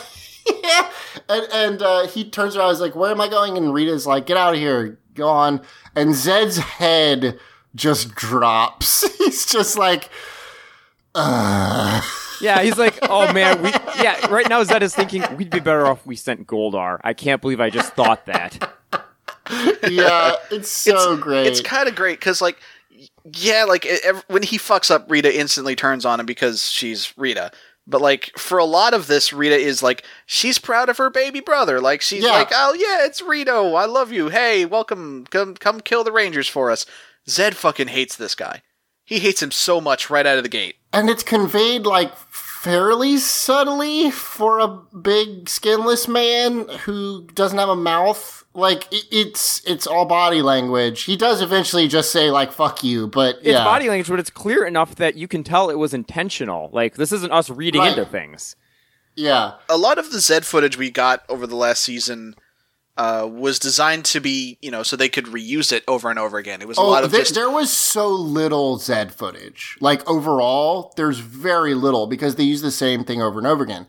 Now that they have to have all these characters together, it seems like they have to make a lot more of it. We'll see if it's they mostly reuse Rita's it, presence that has kind of forced their hand and been like, listen, we got to have Zed actually like react differently to different situations now. And also because Rita's, her mouth moves, so you've got to have her like saying whatever you have her saying instead of just being able to reuse the same footage for no matter what anyone's saying. They could because kids are already used to Rita's mouth not matching her words. That's true. Although I think we did find out that like part of the reason for switching her over to like an actual actress on the American side was the fact that kids were starting to notice. Sure, but like she's still lip syncing anyways because it's still a different person doing the words. Yeah. So Rito takes his monsters down, and I really like Rito because they all go and hide behind trees except him. Okay, so first of all, I love that these giant bulky monsters are just gonna hide behind trees. Yeah, it's some Looney Tunes shit. Like the one that's the elephant octopus is like so not hidden behind this tiny little tree. And once they all hide, Rito is like sits down on the ground. So before that, when everyone starts to run and hide, Rito also tries to run and go hide, and he's like, no fair, you guys are taking all the good hiding spots. And one of them points out, you're not supposed to hide, idiot, you're the decoy. And he's just like, God, that's right. And he starts like smacking his head, like, I'm such a dummy. You guys are taking all the good spots, come on! You're the decoy, remember? We're the only ones that are supposed to hide. Oh yeah, what was I thinking? I'm the decoy. I'm the decoy. I'm the decoy. Sheesh. What a doofus. Well, then I guess I'll just kick back and relax. I love an ambush. Okay, now what? And then he sits down after they all hide and is like twirling his sword, kind of, and he's like, "Okay, so I just Guess like I'll sit just here." wait here. Yeah, because they didn't really come up with a part where they lure the Power Rangers. They were just like, "You go down there and To be stand fair, around." usually they don't have to because Zordon and Alpha just see, oh hey, there's a monster down here. Rangers, take care of it. Well, that's exactly what happens. Right, but because Zordon is like, "Hey, there's trouble," or, sorry, go ahead. the thing that I love about this plan, though, is Zed and Rita don't know that the sensors are down in the command center. Like, normally Zordon just has kind of omnipotent sight and can see whatever. So, like, he'd see 5 monsters teleport down and then hide behind trees. How is that an ambush? yeah, that's true. They're incredibly lucky that he didn't have that. Not that it really mattered, but, like, this plan only worked because Zordon conveniently didn't have his tools at his disposal. Yeah. So we cut down to so Zordon's like, "Okay, we've got to get the Rangers." So we cut to the cafe. Yeah. So this is still kind of the Gym and Juice Bar, but it's a different set. So Yeah. Okay, so here's what I'm wondering. Are we going to stop going to the Gym and Juice Bar set? Like, is this just the new Juice Bar set? Like, maybe the building they did the Gym and Juice Bar stuff in, assuming it was an actual building, like, they couldn't use it anymore? I don't know for sure. I know that eventually they stopped like, even within the Zordon era, they stopped going because I don't know if he had died then or if he just quit. I am not sure. But they do stop going, but I don't know if that's the case yet. I'm not sure. Because like at some point it's maybe it just stops being a gym and it's just like, you know what, it's just easier if this is just a restaurant, guys. Yeah. It's just easier that way. So Rocky is like, "Hey everybody, I can't believe Bulk and Skull are joining the police force," and everyone just kind of like nods, and that's it. That's like all that we get. Yeah, well, I mean, like, Aisha's like, well, I guess we gotta give them some credit. Maybe they're finally growing as people. Yeah, I guess so. So then they get contacted. Kimberly was like, they kind of all lean over, and Kimberly is like, "Hey, what's up? Tommy's not here still," and they're like, "No, it's fine. We'll all have him come meet you, but you got to go fight these monsters." So they leave. Yeah, and we cut to the forest, and like Tommy's just there now. Yeah, maybe he's just had a scheduling conflict. Who knows? Yeah, probably. I do want to make a point. Starting in this shot right here is where I first started noticing it, but it's a thing throughout this 4-parter. We get a lot of new music, and most of it is actually really good. Okay, I didn't notice. It's not lyric though? No, this is like, I mean, we'll get some good lyric songs later, especially yeah, toward I know the end. exactly what you're talking about. But this is just some new, like, just incidental music, and I think it's pretty good. So, let's take a quick break before we get into what happens next. Bananas in pajamas are chasing teddy bears. 'Cause on Tuesdays they all try to catch them unawares.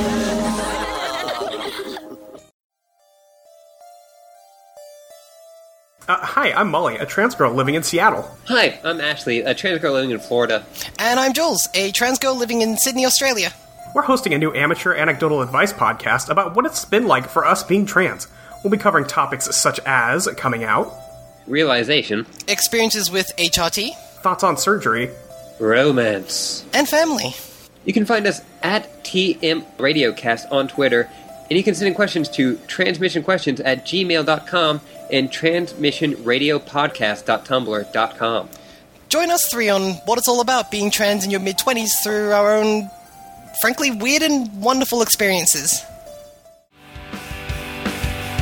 1 banana, 2 banana, 3 banana, 4 bananas make a bunch of so many more. Over to the highway the banana buggies go, coming on to bring you the Banana Split Show. Alright, so, it's about to be a fight scene. Woo! So, the Rangers come into this clearing, but they don't see anything. And then Rito, like, front flips out of nowhere behind them. I don't see anything. This is really odd. Everyone stay alert. So, the Power Dweebs! Nice to meet you! Is it a different place than where they showed Rito and them hiding? I don't think it's the same location. I mean, whatever. It's hard to tell. It's a grove of trees. Like and the exact makeup of the park is nebulous and impossible to like pin down. Is it a grove? Is it a grove of angel oaks? An angel grove? That's probably what that refers to, right? And not just like a bunch of angels. I mean that would make sense, and also explain why like so much stuff is shot in a park. Like, yeah, I just never really thought of that before. Anyway, it makes sense. I have to imagine Angel is just an allusion to Los Angeles. You're probably right. I can't imagine it's more than that. But so the Rangers do this big elaborate thing where they pull their morphers out, basically emulating the thing they did in the movie. I think they've done this like once or twice in the show, and they start doing it more. I'm glad they're doing this because the morphers are kind of cool, and like they do this whole thing where like they like separate when you activate them. Yeah, and we like never really get to see that before. It's much more, it's very Sentai. Like, they do basically a like, thing with their arms, an activation dance, if you will. And it's good. It's fun. I like, later on, the morphers become more complicated. And I always like that. I love the original morphers, but I like when they actually do a little bit more. I don't know. They take it a little too far within space, so they have to type in a code to morph. I always wanted to know what the other buttons do. I wanted to see a scene where somebody accidentally typed in the wrong code and like something else happened. Yeah. So anyway, they morph, and they do their flippies in from the morphing, and Rito's like, okay, that's fine, whatever. I can also do cool things. But then we cut up to the moon where Zed and Rita have also been practicing their moves. By the power and force of lightning, make our monster grow! I love this. I love this so much. It's really good. Fucking Zed and Rita take their staves and fucking form an X, and they shout, by the power of force and lightning, make our monster grow. Yeah, and it's cool. And like this red and white lightning just like arcs off of the X there and shoots to the ground, and Rito grows, and it's fucking sweet. Because they both get to make it happen instead of one or the other, and I like it. Makes me happy. Also, I really like that they don't have to throw something down to Earth anymore. It's just, bam, we're going to make it grow. It's just like, fuck it, magic. I mean, listen, I loved the whole Rita throwing her staff, make my monster grow thing. The grenade was kind of dumb, though. The grenade was way lamer. I was never that into the grenades, yeah. I mean, maybe I was. Some listener will probably go back to when we first covered the beginning of season 2 and like dig out a clip of me saying, "Yeah, the grenade thing's cool," but like, no, it's kind of not. No, I think we kind of all agreed that the grenade was nowhere near as cool as like the Earth fucking crumbling under Rita's staff. So they summon their Zords, and this is a new Zord fight. It's new Zord footage, just like we had last time, which is awesome. It's really cool that we're getting new Zord footage, and I'm glad that we'll have that for a long time. I mean, we will technically have new Zord footage a lot in the coming future. It just won't be original American Zord footage. Sure. I would love to know... Okay, spoiler alert. The Zords die this episode. Boy, do they. I would love to know what the lot... Like, I get that they needed new Zords for toys eventually, but, like... Hey, guys, we got the suits in the mail. Oh, man, I just read the script. We'll have... the logic is we will have, A, new toys to sell, and B, so much more footage to work with if we move on to the next season of the Sentai. Yeah, so the thing you have to realize, Zach, is, like, we've been getting reskins of old monsters for a while because those are the only suits they have. They don't want to make these monster suits every week. Yeah. Yeah, it's why they finally swapped out the putties. It's like, we need to go back to relying on the footage from the Japanese show more. We can't keep doing this. I saw something on Ranger Wiki earlier that when I was looking at Rito, and then I checked with Goldar, and apparently both Rito and Goldar were meant to get purified in the Z-Wave at the end of Season 6, but the costumes were just, like, too damaged. I wonder, like... I'm really curious what these things were made of, because we've had several instances where it was like, we couldn't use that because the costumes just fucked. So here's the thing. Do you think they took super good care of them and kept them in a nice No, they probably just threw them in a box. Like, right. Yeah, exactly. It's probably mostly just cloth and felt. Like, yeah. A lot of it's stuffing. a bummer. And I get it, like, because I would imagine these were at least a little expensive, that they weren't going to replicate them for, one shot. I understand. It's just like, damn it. It was too early for them to, like, just CGI them in, so. Right. So he gets big, they summon the Zords. We've got both the Thunder Megazord and the Tiger Megazord. So it's a 2v1 situation for a little bit, and it's kind of fun. Rito kicks both the Zords a bit. And then, so Rito, for some reason, neither Zord pulls out their sword to fight with Rito. Like, they're just blocking has a sword. Right, they're just blocking his sword with, like, their arms, which doesn't seem like the best strategy. I will say, though, his sword is a stick. Like, it's not sharp, because it's a bone. So it doesn't seem like the best sword, in fairness. It's a bone sword. That's true. It is a 90s video game title. You're not wrong. But in any case, Goldar, like, fights with Rita to get to use the repulsoscope for a bit. Yeah, this is a good scene. And then, like, Rita and Zed are like, okay, time for the ambush. And they make the X again, and they grow the other 4 monsters. I really like the scene of Goldar trying to use the repulsoscope, because you can tell the guy in the suit doesn't actually know quite where the eye lines up. I think he's trying to position it. I wonder where the eye is on the mask, because it probably... I mean, it can't be where the eye is. I'm curious. It's just really great, because you can very clearly see he's trying to guess at it. Yeah. So... Like, he might be acting blind. Yeah, he'd almost have to be looking at that mask. Like, I don't see any place where there could have been holes, unless part of it's translucent and they just cover it up really well. Yeah. I actually saw some pictures the other day of, like, what the view is like through, like, Kamen Rider suits for the suit actors. Like, yeah, they're like tiny little, like, slits of light. Like, it is... Like, they're basically doing these sick stunts without really being able to see. It's kind of nuts. So, all these other robots come up, and not robots, monsters, and they're beating the crap out of the Thunder Megazord. They knock it down. I like for their second big growth, they don't bother with the whole speech. They just shout, "Grow, monsters, grow." Yeah. So the beetle monster literally just kicks the Thunder Megazord on the ground. Like, it's pretty brutal. And then fucking Rito makes a Hannibal joke. Like, he references, oh god, what's that show with A-Team. Mr. T? Yeah, he references A-Team. He's like, I love it when a plan comes together, and I wish he had a skeleton cigar, is basically what I'm saying. So yeah, then would that just be a finger bone? Yeah. No, it would be another skull, because he's got like 12,000 faces. Finger boning is something else.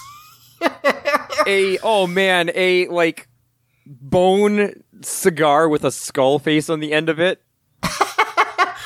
Oh wait, what are we saying? Rito absolutely vapes.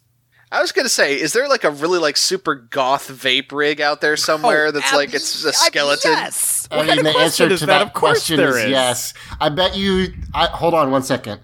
Nightmare Before Christmas vape rig. Yup. That wasn't hard. Fucking sweet. So yeah, I mean, that Rito uses his. I'm sorry, I have to close this because this is a Reptar rape. Hold on, a Reptar vape rig, and I want one. So yeah. Rito uses his super sword. It glows with lightning. Yeah, like he summons lightning into his sword. It's fucking awesome. And he hits the Tiger Zord with it. Alpha is... Rito's sword breaks, but it just kind of, he has it again in the next shot. Yeah. And I wonder if putting his sword back together is an actual power he has, or if that's just weird cutting from Sentai. I mean, we've definitely seen stuff with skeletons before where they can reassemble, so I wouldn't be surprised if, like, the bones just kind of, like, stop motion animate themselves back into place. I mean, that's definitely something this guy does, like, at least at the end of this 4-parter, and probably more throughout the course of the show, is that when Rito, fucking spoiler warning, when Rito gets defeated in, Zord fights, he straight up explodes like any other monster would, but he doesn't actually die. He, like, reforms and then, like, into, like, a cloud of smoke and then runs away. So he doesn't have to do the Goldar thing of, like, preemptively running away before he dies. So Alpha is, like, trying to get the power accelerator to have more power acceleration. He says that the Megazord is leaking power like a spaghetti strainer. Yeah, and he's got to siphon some juice back into it. Yeah, like, this shit's getting unstable. I'm really mad at whoever taught Alpha about colloquialisms. Zordon's like, be careful, because if you, put too much, you'll fuck it up. The flux of power could ultimately strip you of your ranger powers. Oh, that's a risk we'll just have to take. Let's see here. Oh no! It's out of control! Zordon! Alpha, you must find a way to stabilize the accelerator. I'm trying, but nothing's working! The swords are gonna blow up! Oh, what are we going to do now? So this is something that's actually been kind of established throughout the course of the show, is that, like, except when it's the fucking sunlight for like one time, the Zords get their power, like, remotely from the command center. Yeah, and that's so if true. the Zords get hurt too much, the command center starts fucking exploding, and, like, that seems like poor design. See, now, I really like the idea that originally the Zord was solar-powered, and then, like, they finally realized the huge flaw in that plan. So, like, okay, well, we'll just wire it back to the command center so that it always has a source of power. And now they're starting to realize the flaw in that plan. Right. So, eventually, the Tiger Megazord shoots its, like, chest fireball, and Rito, like, hits it back into him. Yeah, like, Rito's been playing a lot of Legend of Zelda and has the sword timing for reflecting, like, energy balls back at something. Then Rito just uses another super move on the Thunder Megazord, and they're both on fire, which seems bad. That's not great. Yeah, and, like, everything's exploding at the command center. Alpha's freaking the fuck out. We cut to the moon, and everyone is in a fucking conga line. We're winning! We're winning! The Power Rangers are about to go down! In the agony of defeat! Finally! The destruction of the Power Rangers!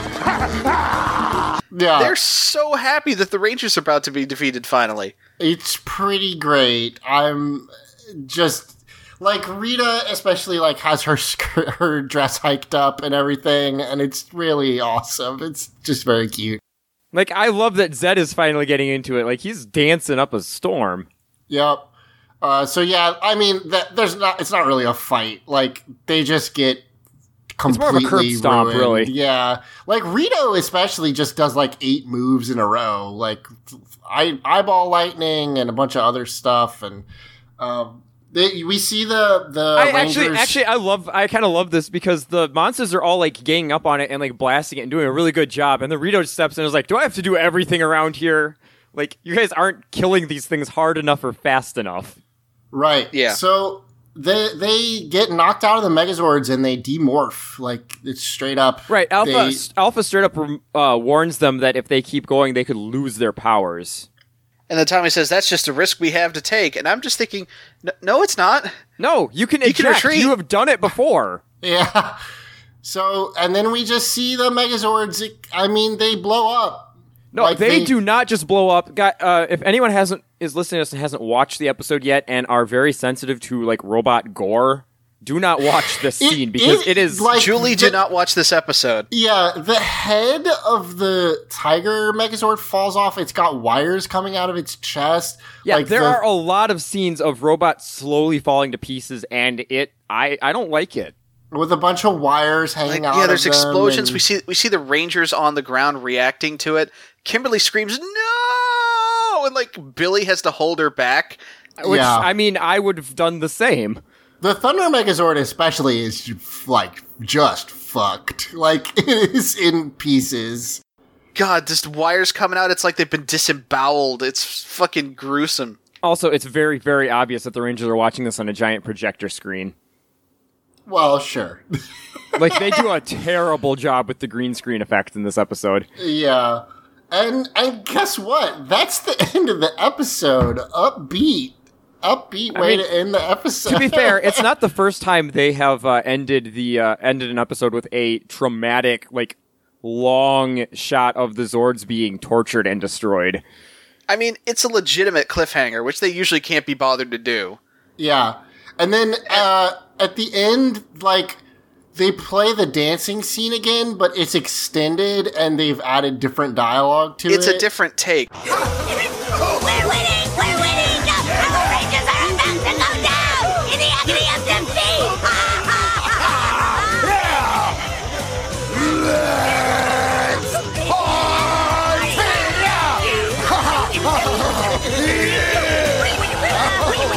Come on, baby! Let's do it! Rangers! Going down! Down! What seems to be the pattern since they stopped doing the PSA with JDF and the karate lessons is that the end credits scene for the last two episodes, and I guess on into the future, is just some outtake or alternate take of some scene in the episode. Zed's dancing is so good. Like, it's really silly. I love it so much. Yeah. But yeah, I mean... I do want to say, one of the things that really helps this four-parter, and Joel mentioned it earlier, is that there's not really any, like, filler episodes. There's no, like, oh, it's part 2, so we're just fucking wasting time with our thumbs up our asses kind of situation. It's very neatly delineated. Like, part 1 is we set the stakes. The Zords are destroyed. We've lost our powers. Everything's fucked. Part 2 is they go on their quest to get the new power, and that quest takes up the whole episode, excepting the Bulk and Skull business. And, like, that might sound like they're wasting their time, but, like, no, they go through the desert, they run into challenges, stuff happens. Well, they also fight the Tengas for the first time, and also there's, like, puzzles. Yeah, they're dumb. We'll talk about I know them. we aren't covering it because it's not, like, actually part of the Power Rangers canon, but the movie also devotes a lot of time to the like, quest part of it. It works a lot better here, partly because it's shorter. Yeah.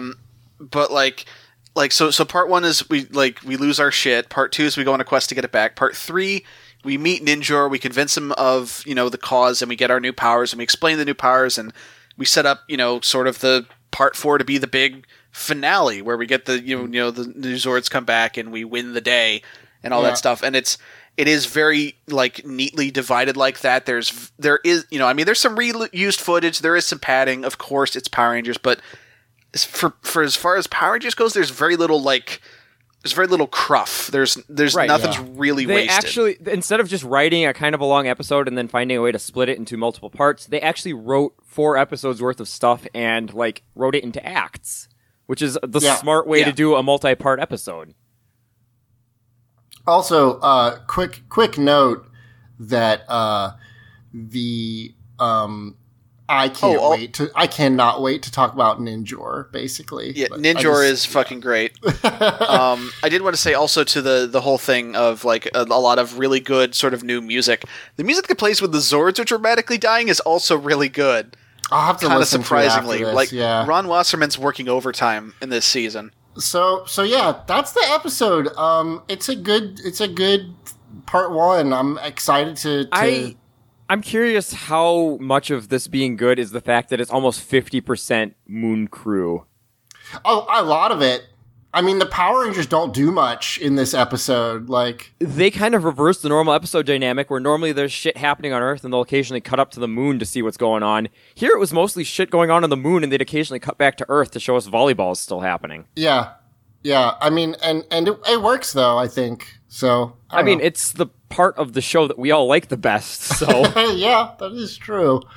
So yeah, that's the episode. I'm excited to talk about the other ones. It's going to be good. So, let's do some questions. I've got questions. I've got questions. The end. No, you can send me questions at Teens with Tude on Twitter. Teenagers with Attitude is the Facebook group, and teenswithtude at gmail.com is our email address. So I've got some questions from the Gmail account, which I check once every month or whatever. So here we go. Zach, I've got a question. Uh-huh. Do you have questions? I have them. Okay, good. Yes. Good. I wasn't sure if that had been established yet, is the thing. I'm a little loopy, okay? Shut up. So, we have a question from Thon, I think, THANH. I'm sorry if I say that wrong. Throughout the years, Power Rangers has had multiple teams that were based around the same theme. For example, 3 dinosaur ones and multiple ninja ones. Which previous theme would you like a future team to revisit? There's also a bunch of animal ones, but they're usually like kind of they're not really like done as well in terms of theming. It's just like the ninja ones use animals for some reason. It's not, and then there's another one where it's like these are animals, but it's tied to a different theme. So I don't know if that counts for like a consistent theme. But so you want like animals to be the focus. Wasn't the theme of the Sentai Lost Galaxy was based on really focused on like nature and animals? And... Yeah, and I like that, and they have one that they could do that with, which is Joger. Is that how? Zyuohger. But I don't know if they're going to. I still need to go back and finish Zyuohger. I watched I think like 2/3 of it, and like what I did see is it's very good. It is a very good show.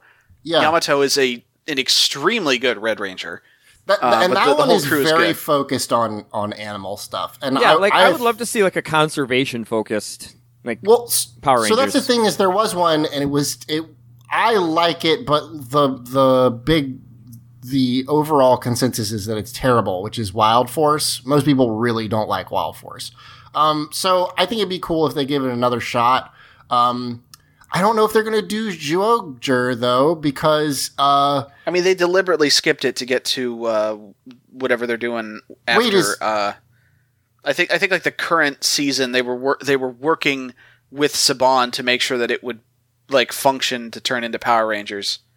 Oh, okay. Yeah, I did not know that. That's the thing is, like, because of how the Power Rangers on Nickelodeon stuff has worked, they are essentially only adapting every other Sentai now. I mean, in fairness, that gives them more leeway to skip the ones that don't seem like they would fit super well, or at least skip more of them. Yeah, but that's I get it, but also that means that they can stick with the safe ones like Ninja Seasons and not try to make a train Power Rangers season.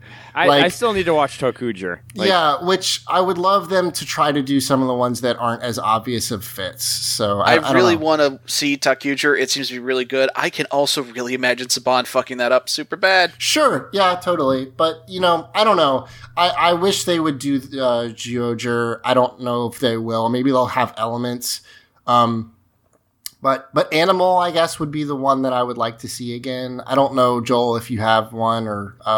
I kind of want to see them, like, have another take on, like, the in-space stuff. Like... Okay. An entire, like, galactic threat that they have to deal with, and, like, they spend a bunch of time on a spaceship. That'd be cool. Well, assuming that they stick vaguely to the next one that they're doing, like, you're going to get a space one. They're all based on, like, constellations and shit. Oh, nice. Yeah. Yes, that is exactly the kind of thing I want. So there you go. Let's see. For my answer, I don't know if there's really a theme that they've done multiple times that I really want to see more of. Well, it doesn't have to be a theme they've done multiple times. Actually, you know what? No. Here's the thing. I want another Turbo. Do cars again. You just want them to try it again and maybe do it better? Just a car themed? Yeah, sure. The thing that's weird about the car ones is, like, that I didn't realize until I actually just watched some Turbo recently, like, out of curiosity. Actually, I just realized that's probably what RPM was, really. It's just cars again. Well, RPM is not... The thing is, their Zords aren't cars. They're just vehicles. Like, the Car Ranger / Turbo Ranger, the thing that's weird about that is that they are cars that then grow into Zord-sized cars before they turn into Zords, which is like, it's a weird concept, but I would be interested to see them have like just be like tooling around in their Zords, but better. That's the only problem. So yeah, sure, give it another shot. I don't have a problem with that.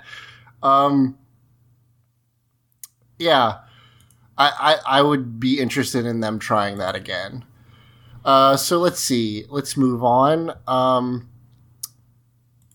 got another question. Oh, I got, where'd it go? Damn it. Zach, I thought you had questions.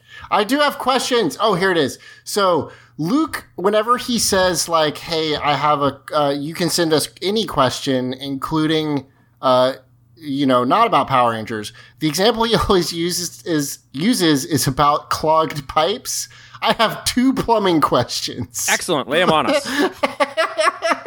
Ba-da-da-da-da-da-da-da. Plumbing wisdom. So Daniel says, I live in an apartment with 2 other roommates. One of them is an okay guy, but the other one only uses wet wipes in the bathroom. Oh, no. This has led to a severe clog. So severe, in fact, that a plunger or plumbing snake would not resolve it, and we had to call in a plumber. I want you to understand this bathroom has been clogged for 2 weeks by the time the plumber came to do his dark work. Oh my God.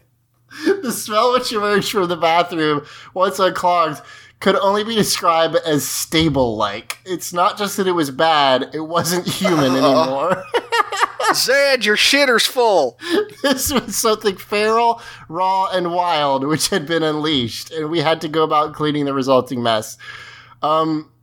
Bleach and intense scrubbing have failed us. We've considered resorting to hydrochloric acid, but we're afraid it'll eat through the ceramics. How do I get the smell out of this haunted-ass toilet? I have no fucking idea, dude. Thanks for the question. Okay, you and the roommate who don't use wet wipes fucking move out and you leave this asshole to his devices. I think I have to agree with Mike on this one. That is... I remember hearing this once and being like, oh, I bet that would, like, work better, and then going, oh, but toilet paper is explicitly designed to disintegrate in the toilet?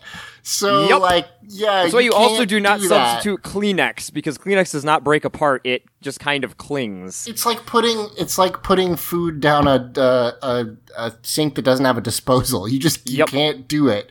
So I'm trying to think of like... Honestly, like, I think the best bet you have is, like, I don't think you can attack it from the source, not without replacing the pipes. Yeah, because if you bleached it and it still smells, like, dude, I don't know. Like, your best bet is getting a lot of, like, scent absorption stuff in the bathroom and just giving it time. Yeah. I mean, like, maybe if you can... get some fucking 2,000 flushes and just... Yeah. Just gonna have to put up with it for a while. And I would leave, if there's a window in the bathroom, just leave it open. Dude, or, just like, if you can afford to, run the vents. Crack it. Yeah. Oof, that's rough. Light a fucking candle. I'm so sorry. Yeah, like, ultimately, really I'm just, so sorry that this happened to you. That you live with a fucking animal. I found out fairly recently that it's not, like, common...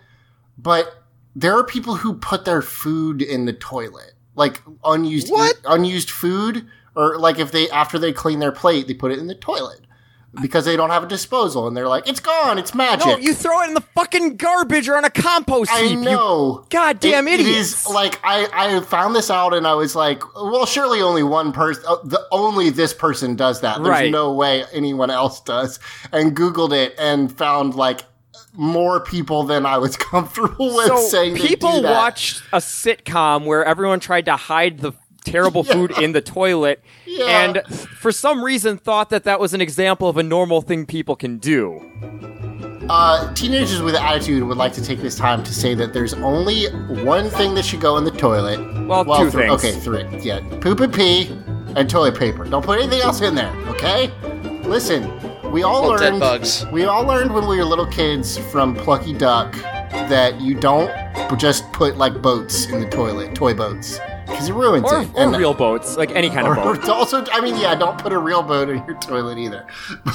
So there you go. That's one. This one is less horrifying. Trevor says, I have a plumbing related question. My shower tends to leak water all over my bathroom tile floor. It's one of those one-person shower dealies, and it won't stop leaking water every time I take a shower. What is a solution that doesn't involve putting a tile on the floor? I mean, if you're in an apartment, you need your guy to come out and regrout the shower. Right. So I was going to say, I'd have a follow-up question there, which is, you said it's every time you take a shower, so that would imply that it's not the pipes leaking, but rather the seal between the shower area and the rest of your floor. Yeah, if you have a landlord, get them to fix it. And if you don't, I mean, I don't know how much that costs. If you got to fix it yourself, just caulk it. Well, honestly, just look up how to do grouting and bathroom seals. It's not honestly that difficult. I'm sure there's some very good YouTube tutorials out there, and it's not super expensive either. You can just go to a hardware store, pick up the stuff you need. Because it sounds like it kind of has to be, well, so even if it isn't that, then it's not going to hurt it's not going to hurt anything if you just regrout the seal between the tub or the shower and the floor. So give it a shot. It'll probably help at least. So. Right. And if there is an issue with water coming out somewhere where it's really not supposed to be, again, it's really going to depend on where the actual source of the water is. Most commonly, plumbing leaks happen at a junction between two pieces of pipe, or between the shower head mount and the pipe. In which case, sometimes just taking that off and just getting some sort of they make this plastic seal that goes around the teeth that kind of helps fill in the gap between the teeth and the piece that you're screwing into it. That can help. Otherwise, you might just need to replace a piece of pipe. Yeah. And actually, just because I want to cover every potential base, because I don't want to assume the person who wrote in is an idiot, but I don't want to make any assumptions about what they do know either. Listen, I don't know if this is if you said a single person shower, I don't know if that means that it's one with a door, or if it's one that needs a curtain. If it's got a curtain, maybe you should put the curtain inside the tub, or here's the thing: if you have neither a door nor a curtain, you need to get a curtain, my dude. Yeah, that's true. So that is actually a point. Something I didn't realize when I first started living on my own is that the way shower curtain setups work is usually have an inner piece and an outer piece. And if you don't have that inner piece, you're gonna get a lot of leakage. Yeah. Avoiding leakage is the key to inner peace. Yeah, exactly. Plumbing wisdom. That's our new shower-based podcast, I guess. It could just be a segment on TWA. Come on, we don't need a whole podcast for it. Yeah, okay. I don't want to make a new fanfare for this horseshit. Just play the Home Improvement thing. I don't know. That's kind of fun. We should I don't have one. No, we need the Tool Time theme. Ba da da da da da da da da da da. Okay, is that the Tool Time theme? Why do you know that? You'll keep saving word for Eric. I think we should in the future. We should try to come up with a theme for if you want to write us a question but don't have any Power Rangers questions, ask us about blank this week. We should get that going. I can't think of anything this week though, so maybe in the future. I mean, what's great is if we think to do that in audio form, we won't actually get responses for 2 weeks. And then answer them 3 weeks after we request also, them. we probably won't remember. Well, I was going to say, it's a great system because we'll forget we asked for those questions, and then by the time we get those questions to answer, the question asker will have forgotten they asked it. Yeah. So it'll be a surprise to everybody. Perfect. Yeah. So you know what? Just based on who our silent fourth member of the podcast is right now, send us questions about cats. There you go. Yeah. Specifically send us questions about Zach's cats. Okay, that's weird. That got weird. Yeah, no. Listen. Chili is the fourth member of this recording here. And we demand answers about Chili. Okay, fine. Send me questions about my cat. Okay, so let's wrap this up because Simon, who was too busy to be on the episode because he's Christmas shopping, just messaged us that Power Rangers are 40% off clearance at Toys R Us. So let's finish this. So so we can all get down to Toys R Us and capitalize on this. I actually don't know that we have a Toys R Us. We may not. They haven't been doing great. That might be why everything's on clearance. Yeah. So anyway, that's going to do it for us this week. Let's see. Does anybody have anything new they want to plug? That's not just the show? I mean, nothing new, but okay. You can find me at Mike Loves Rabbit on Twitter. You can hear me on Going Pear-Shaped. You can hear me on Home for Infinite Losers. That's that. If you want more content with Zach, myself, and Chili, you should watch JoJo's Bizarre Adventure. Yeah, I have a bunch that I need to put up. I will. A couple quick things. I feel like I have been remiss. Thank you to Mitchell Dill for our theme song. I've said it before, but really he deserves credit every episode. Thank you so much for that. He's also written until we do a movie version of this podcast and replace him with more generic, worse music. Thank you for that. Oh shit! Should we have done that? No. Well, if we ever get around to covering the movie, I think we should do it. Yeah. Also, one other thing, I don't say this very much because, I don't like asking for it, but if you have been listening to us this far and have not written us an iTunes review, consider doing that. That would be really helpful for us. It makes a huge difference, the number of reviews you have on iTunes. It's kind of a cliche, the whole rate, subscribe, review thing or whatever, but it really does help. Yeah. Yeah, and I mean, stuff we probably should be making the call for more often, head to audioentropy.com, send us a donation. It'll help us, offset costs for the site, and just spread the word about the show and the network. Word of mouth is the best advertising there is. Tell your friends, tell your enemies, tell random strangers. Hey, Power Rangers podcast. Oh God, get away from me. You never know who's out there who might be interested in that and has no other way of finding out. Yeah. Wander around downtown with a sign that says "The end is nigh" and scream about teenagers with attitude. Just have a sign that says "The end is nigh" with the audio entropy link below it. It'll be great. Can it just be like "The end is nigh," and then on the back it just says audioentropy.com? Yes, absolutely. Wait, and when people go there, they're like, "Wait, hold on, this is." At the very least, we'll get people who are curious. I think we've just accidentally invented our first T-shirt. Can I? Okay. That's it. Can I really quickly say that, if you've never Googled custom glass pipes for weed / vaping / smoking, there is some insane shit out there. This dude just made the Terminator skulls. Why would you spend this much time? Skull-shaped pipes and just, crazy, pop culture reference pipes have been a thing in smoking culture for ages. I didn't know this. This is not my culture. Could you take 50 skull vape rigs and make a Rito Revolto rig? Absolutely. Well, I think at that point you just make Rito Revolto. I'm looking up Power Rangers vape rig. Okay, good. It does exist. Of course. Okay, what's the most popular one? There's actually not a ton of them, but I do see one that's got it's the red helmet, and then the back of it is a peace sign for some reason. Who knows why? Because it's a vape rig, Zach. Okay, of course. So that's gonna do it for us this week. 14 Years with Attitude. I've been Zach. I've been Joel. And I've been Mike. And may the power protect you always. I was really hoping Mike and I would go at the exact same time and just fusion dance this ending.